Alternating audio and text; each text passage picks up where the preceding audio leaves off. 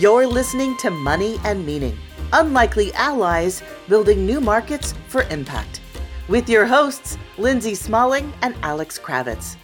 Check out our website, socialcapitalmarkets.net. Let's join the conversation. Welcome back to Money and Meaning. I'm your host, Alex Kravitz.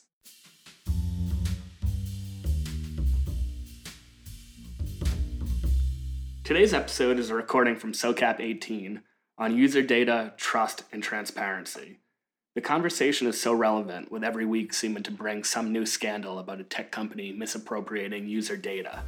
Just a couple days before my recording this, news broke about the hidden microphones in Nest devices, which Google euphemistically termed in error. And obviously we're still feeling the after effects of the Cambridge Analytica Facebook scandal, where user data was illegally harvested and used during the 2016 US election, the Brexit vote, and other major geopolitical events. Today's discussion touches on who owns the data, current and forward-looking policy, and whether user behavior has created an economic incentive for companies to change. Our moderator today is Erica Karp, the founder and CEO of Cornerstone Capital, an investment advisory and wealth management firm. She's joined by Sonia Katyal, the Chancellor's Professor of Law at UC Berkeley and the co-director of the Berkeley Center for Law and Technology. Rounding out the panel is Timothy Morey, the VP of Strategy at Frog Design, a global design and strategy firm. So without further ado, let's jump into the conversation.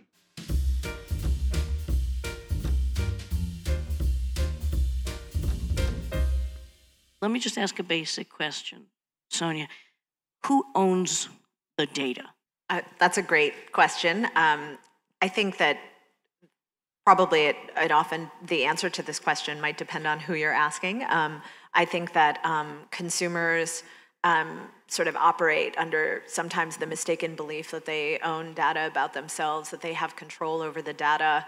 The reality is actually very complex because of the absence of law to really critically and protectively govern data for the consumer. So as a result, the answer of who owns data often depends on who is gathering the data.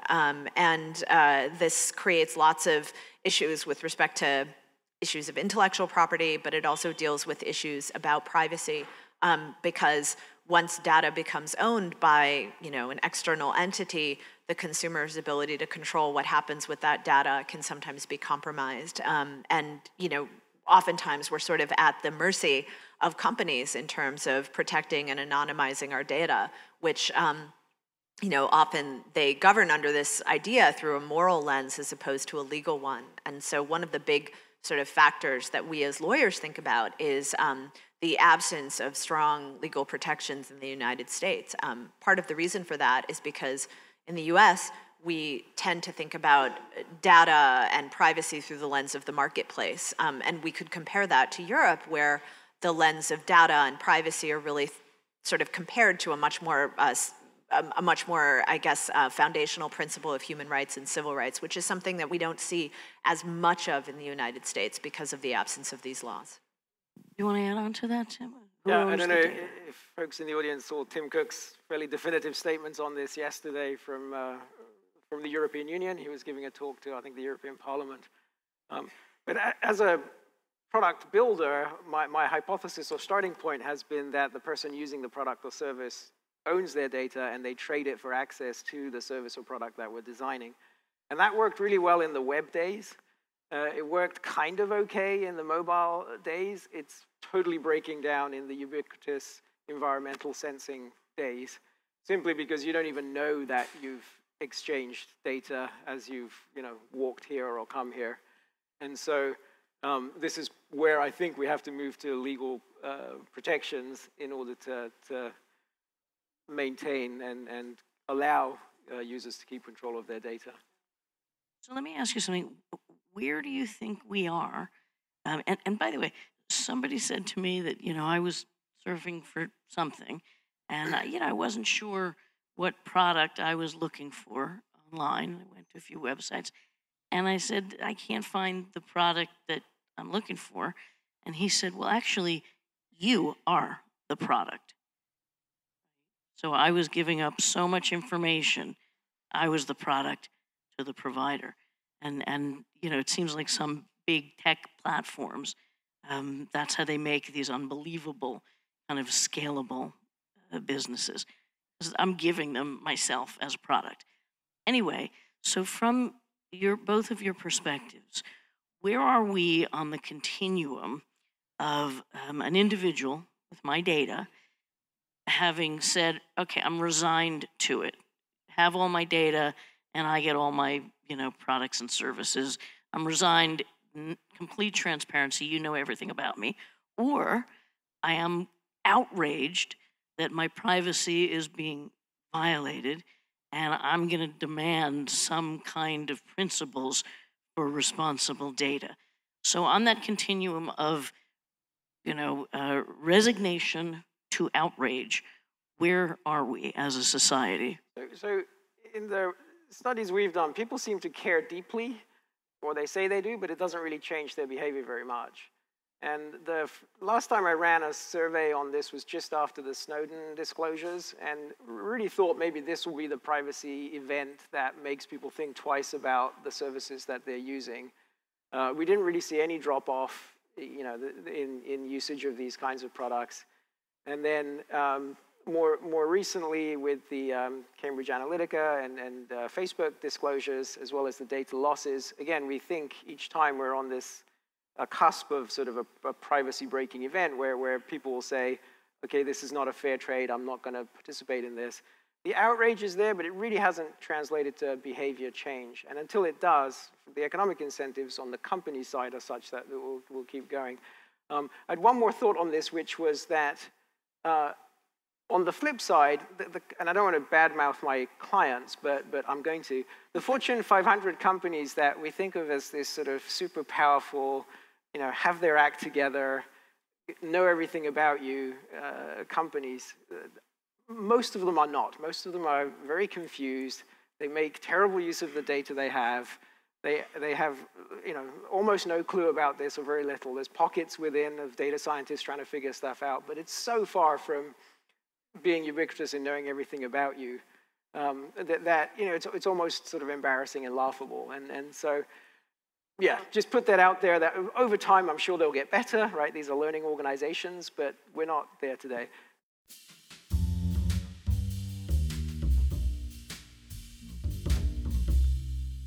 Let's stay with that question of the continuum. Yeah. Resignation to outrage, thoughts? Yeah, I mean, I think that to answer this question, you have to think about maybe 3 different sources of potential change, right? So one is behavioral, right, which starts with the micro question of the consumer and consumer practices changing in response to entitlements that they might demand. The second layer of change you could see in the marketplace, right, where companies become increasingly aware that consumers are upset about their personal data being used, and then create options like the ones that you described. I think that the big obstacle there is whether or not these companies are listening, and whether or not they actually can design options that allow individuals to protect their data. And I suspect that to the extent that those options conflict with their business model, which may be about selling data and collecting data, I think that that's where we'll see avenues of conflict. And this brings me to kind of the third avenue of potential change, which is law. And I think that without a comprehensive system that governs these large companies to really understand privacy as a fundamental consumer right, we are beholden to market practices, and that puts us in a very vulnerable place. One thing that I do think is so that sounds really pessimistic. I should be a little bit more optimistic. I think one of the things that I think Tim and I both agree about, and we can talk more about this, is the fact that Europe is actually a little bit farther along in terms of thinking about how to build in fundamental entitlements to the consumer. And so to the extent that you have these multinational companies that are now going to have to make sure that their practices are in line with GDPR, which provides this amazing system of entitlements for the consumer, we might see entitlements ramping up in the United States. But in the absence of congressional and state level commitments, it's really hard to make that happen, because the marketplace is just simply hard to rely on. With regard to kind of human rights we talked about, just, this is SOCAP, so we are thinking about, business and technology and society. And when we think about human rights and freedoms, we can think about FDR and the idea of the 4 basic freedoms. All right, so we talk about freedom of worship, freedom of speech, freedom from want, and freedom from fear. And I would argue that right now, in the place we are with data, there is a lot of fear because we don't know exactly what's being done. And at Cornerstone, we think about business models and investing. And so you kind of have to put a framework together. And the way we think of it is, usage of data, the breadth of the data, and the business dependency on the data. And so on the latter, is a company have kind of a low or high dependency on the data for their business? On the breadth, is it data that is given, or if it's data that is being profiled and kind of taken? And then in terms of the usage, is it used internally for the business model, or is it used externally, sold? So that kind of framework for business models can really help investors think about freedoms and human rights and combine the issues of big data and transparency and society. So this is big stuff, right? All right, so let's keep going with the idea of regulation and ethics and morals. And GDPR, I understand, is very, very difficult to actually implement. But in terms of the US, hopefully we go to principles rather than rules for a regulatory environment. But can you give us a sense of where are we now with regard to the societal discussion on kind of principles for responsible data? Where are we? Are you asking at the consumer level, or are you asking at the company level? Yes.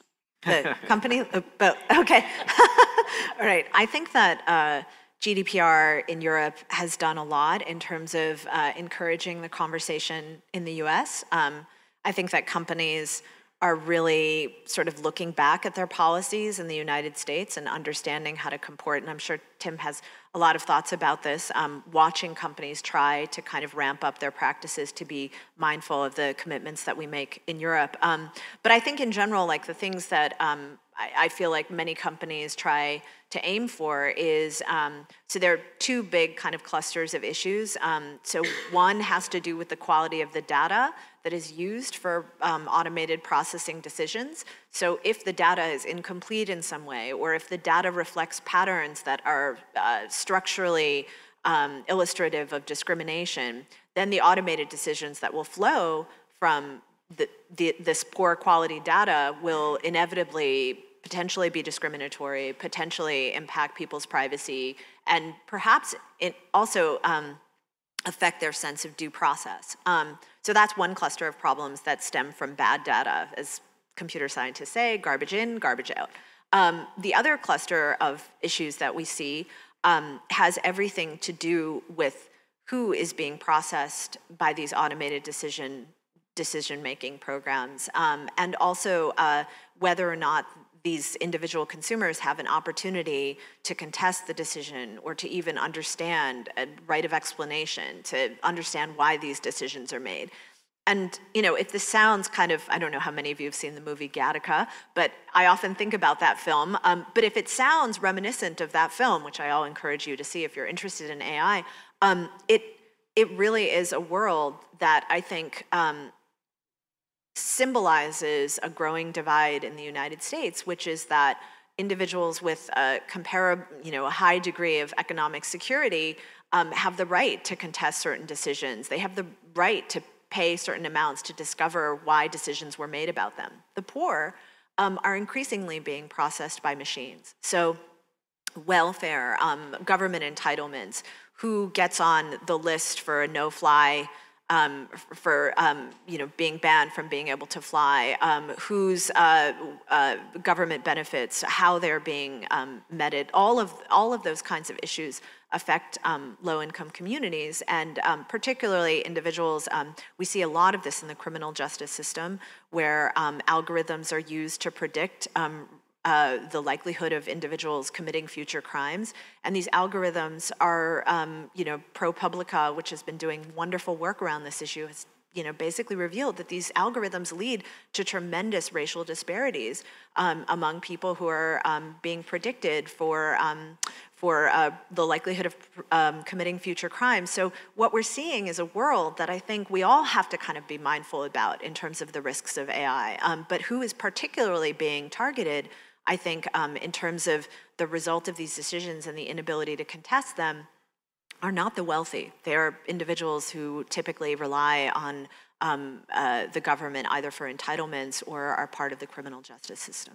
Yeah, if I tackle the same question, but more from a commercial end, and there is a link with the wealthy that I'll come back to, what I've tried to convince my Fortune 500 clients of is that that having people trust them is a benefit, a business benefit, that you can build better products and services, that your consumers are going to be more willing to give up data to you if you've demonstrated that you're trustworthy and that you give value back in the form of tailoring a product or service, and that they should be really doing things to build that trust. And whether that is forced on them through legislation, which I think will be, or whether they proactively try to build that trust, that this is a business advantage. And it comes up time and time again. So I recently did a study around financial services and health. And we asked people of these companies, which would you trust with your 401k and which would you trust with your health data? And nobody trusts Facebook with any of that type of personal data, whereas companies like Apple and other tech companies have a somewhat higher degree of trust. And that gives those companies an advantage because they can offer products and services in those more sensitive categories, and they can put sort of lamer, less feature-rich, minimum viable products out in market and expect consumers to use them because they have that degree of trust built up already. Now, the link to sort of wealthy part of the consumer market is that I fear that privacy becomes something for the rich. And Apple has clearly gone down this business model that says, we will only use your data to enhance your product or service experience. And I think that's great. It allows them to compete against business models that require selling of that data. But Apple, I worry that we move into this world where if you can afford an iPhone, you have a degree of privacy. If you're on Android, you're out of luck. And that privacy becomes something that is a luxury good. So Tim, so you guys, product design, product development. So I'm going to ask you a question, and I can ask Sonia a question after, so you don't have to answer it immediately. You'll tell me. If you were going to design a product, and you're a big bad monster tech company, and you were going to design like a really evil, abusive, offensive, but effective product that uses data in the most egregious ways, what would that product look like? Do you want to answer that, or do you want to hold that? No, let me think about. Okay, so you think about that. Challenge my inner evil. Okay, so hold that. Okay, so Sonia, case law. Can you give us some examples of the case law associated with data privacy? That's a. Do I need to go back to Tim? No, it's just the case law, unfortunately, is really, really, really limited. We have a couple Supreme Court decisions. There's one called Whelan that involved sort of the notion of data as something that is privately held.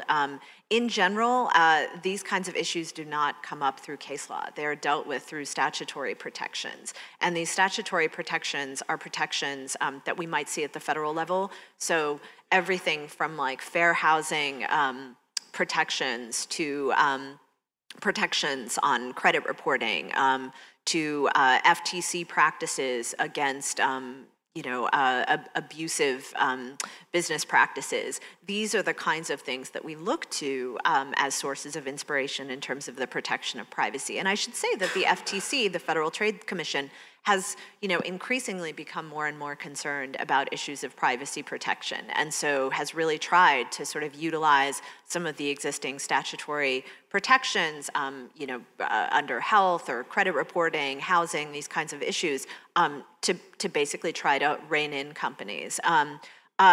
In terms of the case law, we actually don't see that much.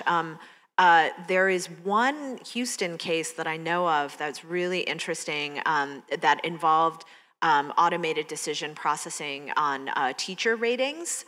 So it turns out that teachers are subject to an enormously complex data processing operation that basically decides what factors go into determining whether or not you're a successful teacher, and then issues of tenure and other kinds of entitlements are made based on the results of these automated processing companies. So an external company is now processing this information. And so some teachers in Houston challenged this under due process principles, and they won. And so we do have some room for holding government processing of automated decision-making accountable. That decision is one of a very small number of decisions. Another area deals with the right of researchers to design programs to basically scrape data off of different websites to understand different practices. So like when you're challenging whether or not a realtor's decisions to show certain types of ads to certain demographics, if that might implicate issues of anti-discrimination. That's another area where we're seeing some case law. But really, like, most of this is done through statutory protections. And I don't think the federal government is, at this point in time, terribly responsive. In the Obama administration, there was a lot of talk in the various offices about figuring out ways to protect consumers. We're not seeing as much now, and it's really incumbent now in certain states. And California is a great leader in a lot of these kinds of movements. You're listening to Money and Meaning. I'm Lindsay Smalling, and you can find out more about the SOCAP conference, SOCAP 365, and sign up for our newsletter at socialcapitalmarkets.net.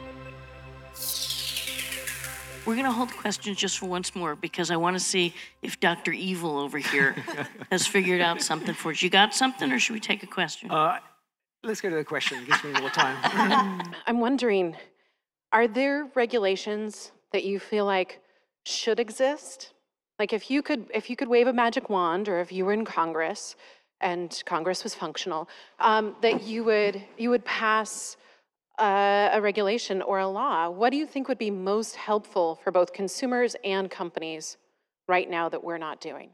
That's a really great question. I think that I think that one of the things that I would really think about on a foundational level is really thinking about kind of a consumer's bill of rights, right? So thinking about the right to privacy, thinking about the right to fair treatment, thinking about the right to due process, and all of the things that flow with those kind of three big kind of clusters of entitlements would be things that I would want to see. I think that as a source of inspiration, even though it's subject to a tremendous level of very well-founded critiques, I think that the GDPR in Europe is a really promising example of the way in which governments can entitle everyday citizens to take their data under their own control, demand the right to an explanation if they're processed by automated systems. And we're going to see a lot of complexity that flows from that set of entitlements, but I actually think that that complexity is something that we should ask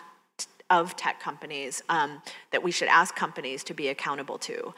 So I guess that would be what I would look for. And then the other thing that I think is also just really important to keep in mind, and this goes back to, I think, Tim's really insightful points about behavior among consumers, without some accountability in the legislature, without these citizens demanding of their legislators that they enact policies that are responsive, we're not going to see a tremendous amount of traction. We do see it in California because the electorate here is pretty smart and pretty, I think, thoughtful about the kinds of things that they want to see, and we're at a level where the state government is responsive. So that's a great example for the rest of the country to follow. Tim, so back to the question. So a product that could really do evil that maybe people wouldn't know, what would it look like in product development standpoint? Sure. Let me preface my answer by saying our internal motto at Frog is to advance the human experience through design. So this is very counter to my that by nature. We won't say anything. All right. We'll scrap the video too. So I think the principles of this evil product, first of all, it has to be bigger than just advertising spend. And so I would be looking for a product that allows me to go after things like healthcare or accommodation or food, but basically influencing, assuming I want to take as much money as I can, it can't just be mind share and advertising. And I think that the way to get there would be to have a total ubiquitous sensing environment, so I know exactly what this person's doing. Think of sort of a Truman Show type life, where, but rather than having a whole cast of people creating this fake environment, you would have sensors and computers doing that. And then I would use behavioral techniques to nudge people to move them in the direction I want. So that's another sort of design principle is what can I do through the interactions and the design of this product to nudge them to the behavior I want. And this is something that I think a lot of designers have ethical quandaries over even today as we design mobile apps. Sometimes you can use that to make people do things that are good for them and healthy for them. Governments try to get people to behave in ways that are good for society, but you can use that same technique or those same techniques to nudge them in nefarious directions. Yeah, I think that those would be the 2 or 3 principles of my product. This was not, this is not, superfluous that I was asking this question. For someone like me who's been in the capital markets for 30 years, you see what is bad, what shouldn't be done. And based on that, you figure out what should be done.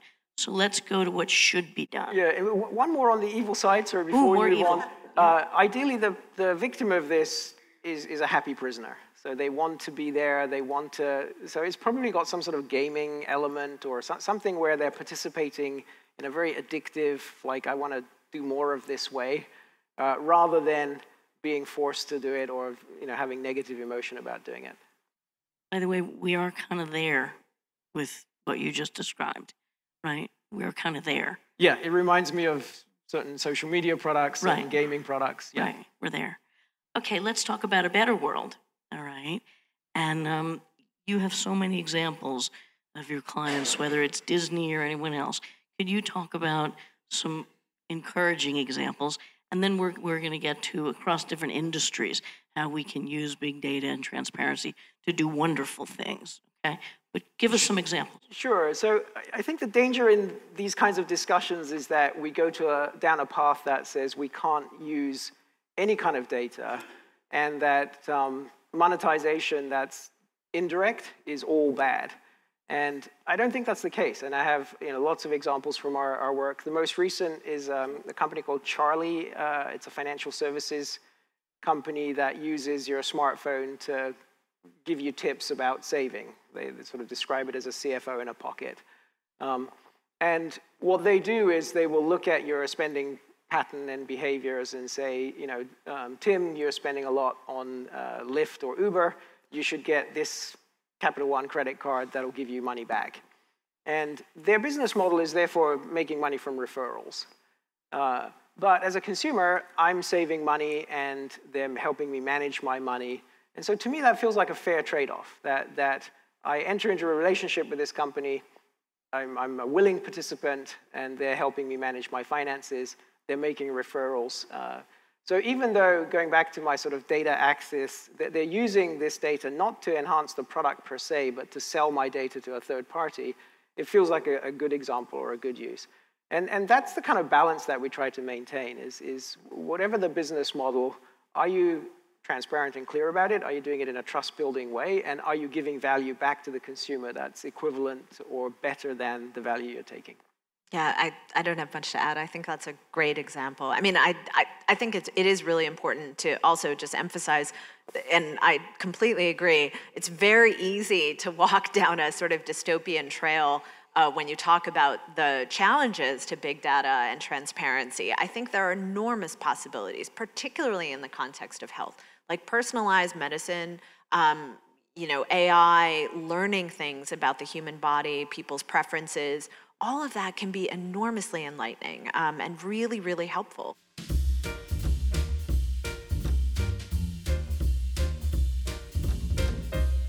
So questions, everybody. So I'm curious about the language that we use when we talk about AI and automation and all those sorts of things. We often say things like, the robots are coming to get our jobs, or when Zuckerberg was at Congress last year, he said, don't worry, AI will solve it. When what AI is just a computer program written by people who have biases. And it seems like maybe part of the solution is if we sort of begin to just recognize that simple fact, that it's just another computer program written by humans with a whole host of biases.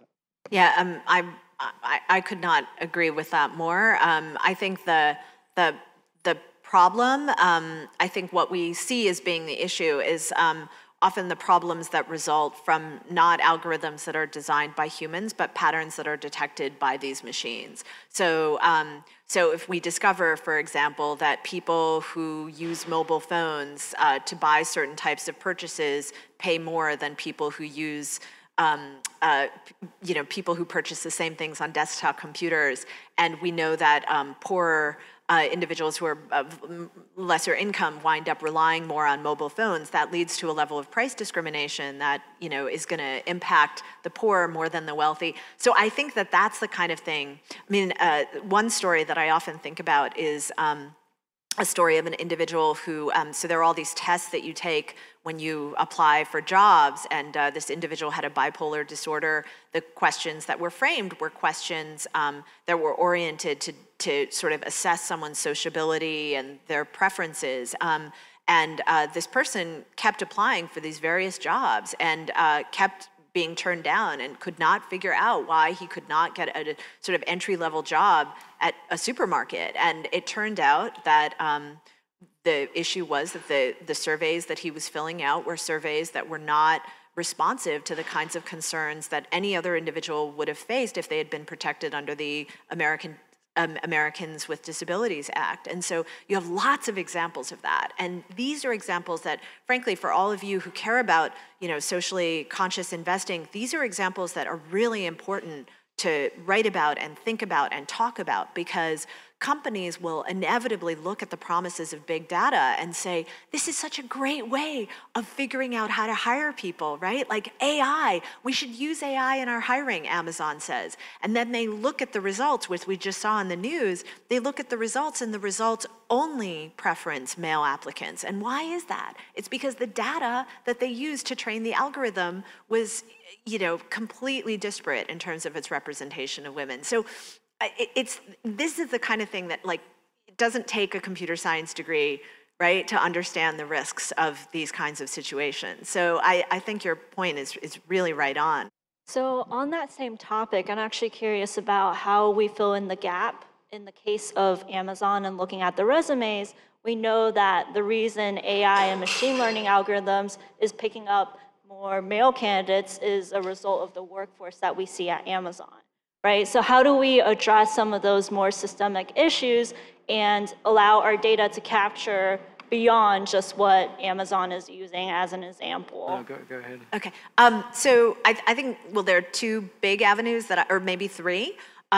So one is we have to get better data, right? We have to get data that is truly representative of a population, and we have to be mindful of the issue of that our data is going to reveal the cognitive biases of people who answer questions. There are all sorts of issues in kind of figuring out how to clean up data to be mindful of these kinds of structural issues. That's the first thing. The second thing is when we hire people who are designing algorithms that will eventually train on this data, we need to hire people that are really acutely mindful of the ethical risks and implications of not thinking about diversity or not thinking about due process in the things that they design.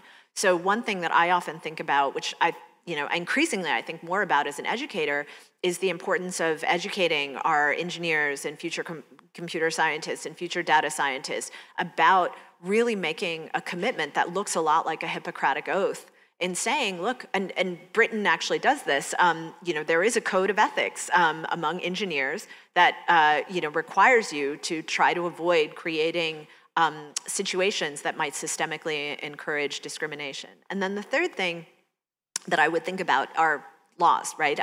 So again, the entitlements that I talked about before, really thinking about data and privacy as fundamental entitlements, or the right to privacy, the right to due process, the right to fair and equal treatment, as being things that are meaningful, not just against the government, but actually something that we can hold against private companies. Someone mentioned earlier the issue of public-private partnerships. This is like a huge area of law, because increasingly what we're finding is that governments figure out that when they send something out to a private company, they're immunized from their constitutional obligations. And that is an increasing area of legal concern that we're thinking about. And the only way to fix it is by creating better laws. I think if I sort of step back from that and think about the arc of old technologies, it reflects the society that we're in. And I came to the Valley in the late 90s, and the internet was this really optimistic thing. And I loved being here, and it was so exciting, and it was so full of promise. And then in less than 20 years, it's come to be, this sort of commercial bazaar with all these challenges and problems that we have today. And really, it's a maturing. It's just a reflection of our society. And I think what you're describing in AI is the same. That none of these technologies are particularly solutions. They're simply going to reflect the society we're in. So we have to continue to create and battle for the society we want. And then, our technologies should match that and reflect that. By the way, as long as we're talking about data quality and systemic issues, in sustainable and impact investing, we have a massive data problem also. And so the data that comes out of our corporations regarding the ESG factors ends up going into indices and ETFs and everything else. And again, there's a massive data quality problem that's built into the systems. So we have to think about that and standards for disclosure and everything else. So this is, there's loads of analogies around here. I think we have time for another question. When they try to build trust, they stand to gain a competitive advantage, right? But you also spoke about how consumers are outraged, but they don't actually show it in their purchase behavior. So is it actually true that they stand to gain a competitive advantage? And if so, wouldn't the cost benefit make sense that all the companies would have done it already? And maybe some companies tried it and then they saw that the users were dropping. The number of users adopting the product. Great question. I think about this a lot. I think it depends on what domain you want to play in as a company. So if take a company like Netflix, if their ambition is to remain in entertainment and be an entertainment company, they can probably get away with a lot of data abuses, if you like, because they're not in sensitive parts of our lives. It's just recommending entertainment options to me. And so they could make that calculation and trade-off.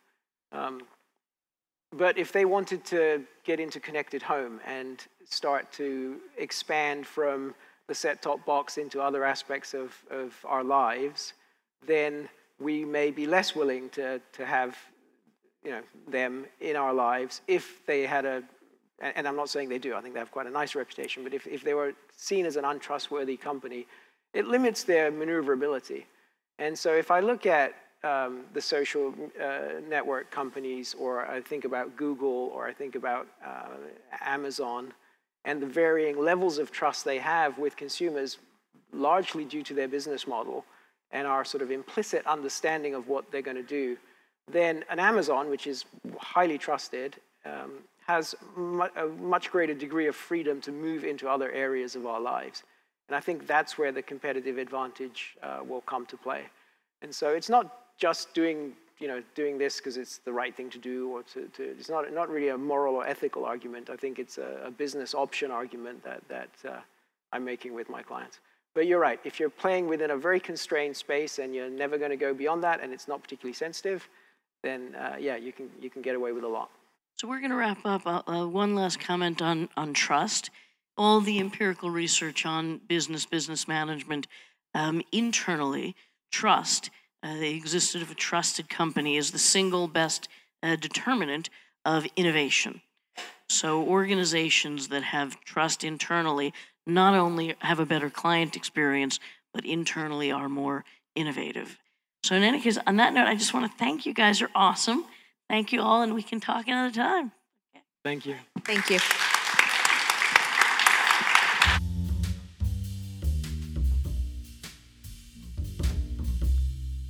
Thank you for listening to today's episode of Money and Meaning. If you're interested in learning more on any of the topics discussed today, Christopher Adegeka is doing some really interesting work around the unintended consequences of technology at helloucot.com. They have a UCOT in the media section of their website that links to a lot of really interesting and relevant articles. Additionally, Timothy Morey published a paper in the Harvard Business Review called Customer Data, Designing for Transparency and Trust. We'll post links to both of those on our blog along with other relevant information. You can find all that at socialcapitalmarkets.net. Lastly, if you enjoyed the show, please share it with a friend. And if you have any feedback or episode suggestions, you can reach me at moneyandmeaningpodcast@gmail.com. We'll be back in 2 weeks with a new episode.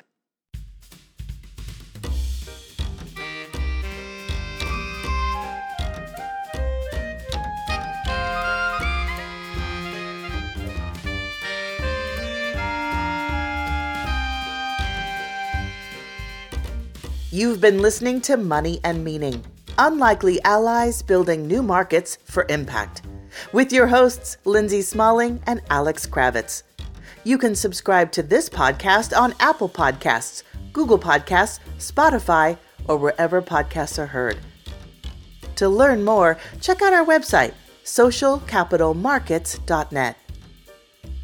You can also follow us on Twitter and Instagram @SoCapMarkets. Thanks for listening.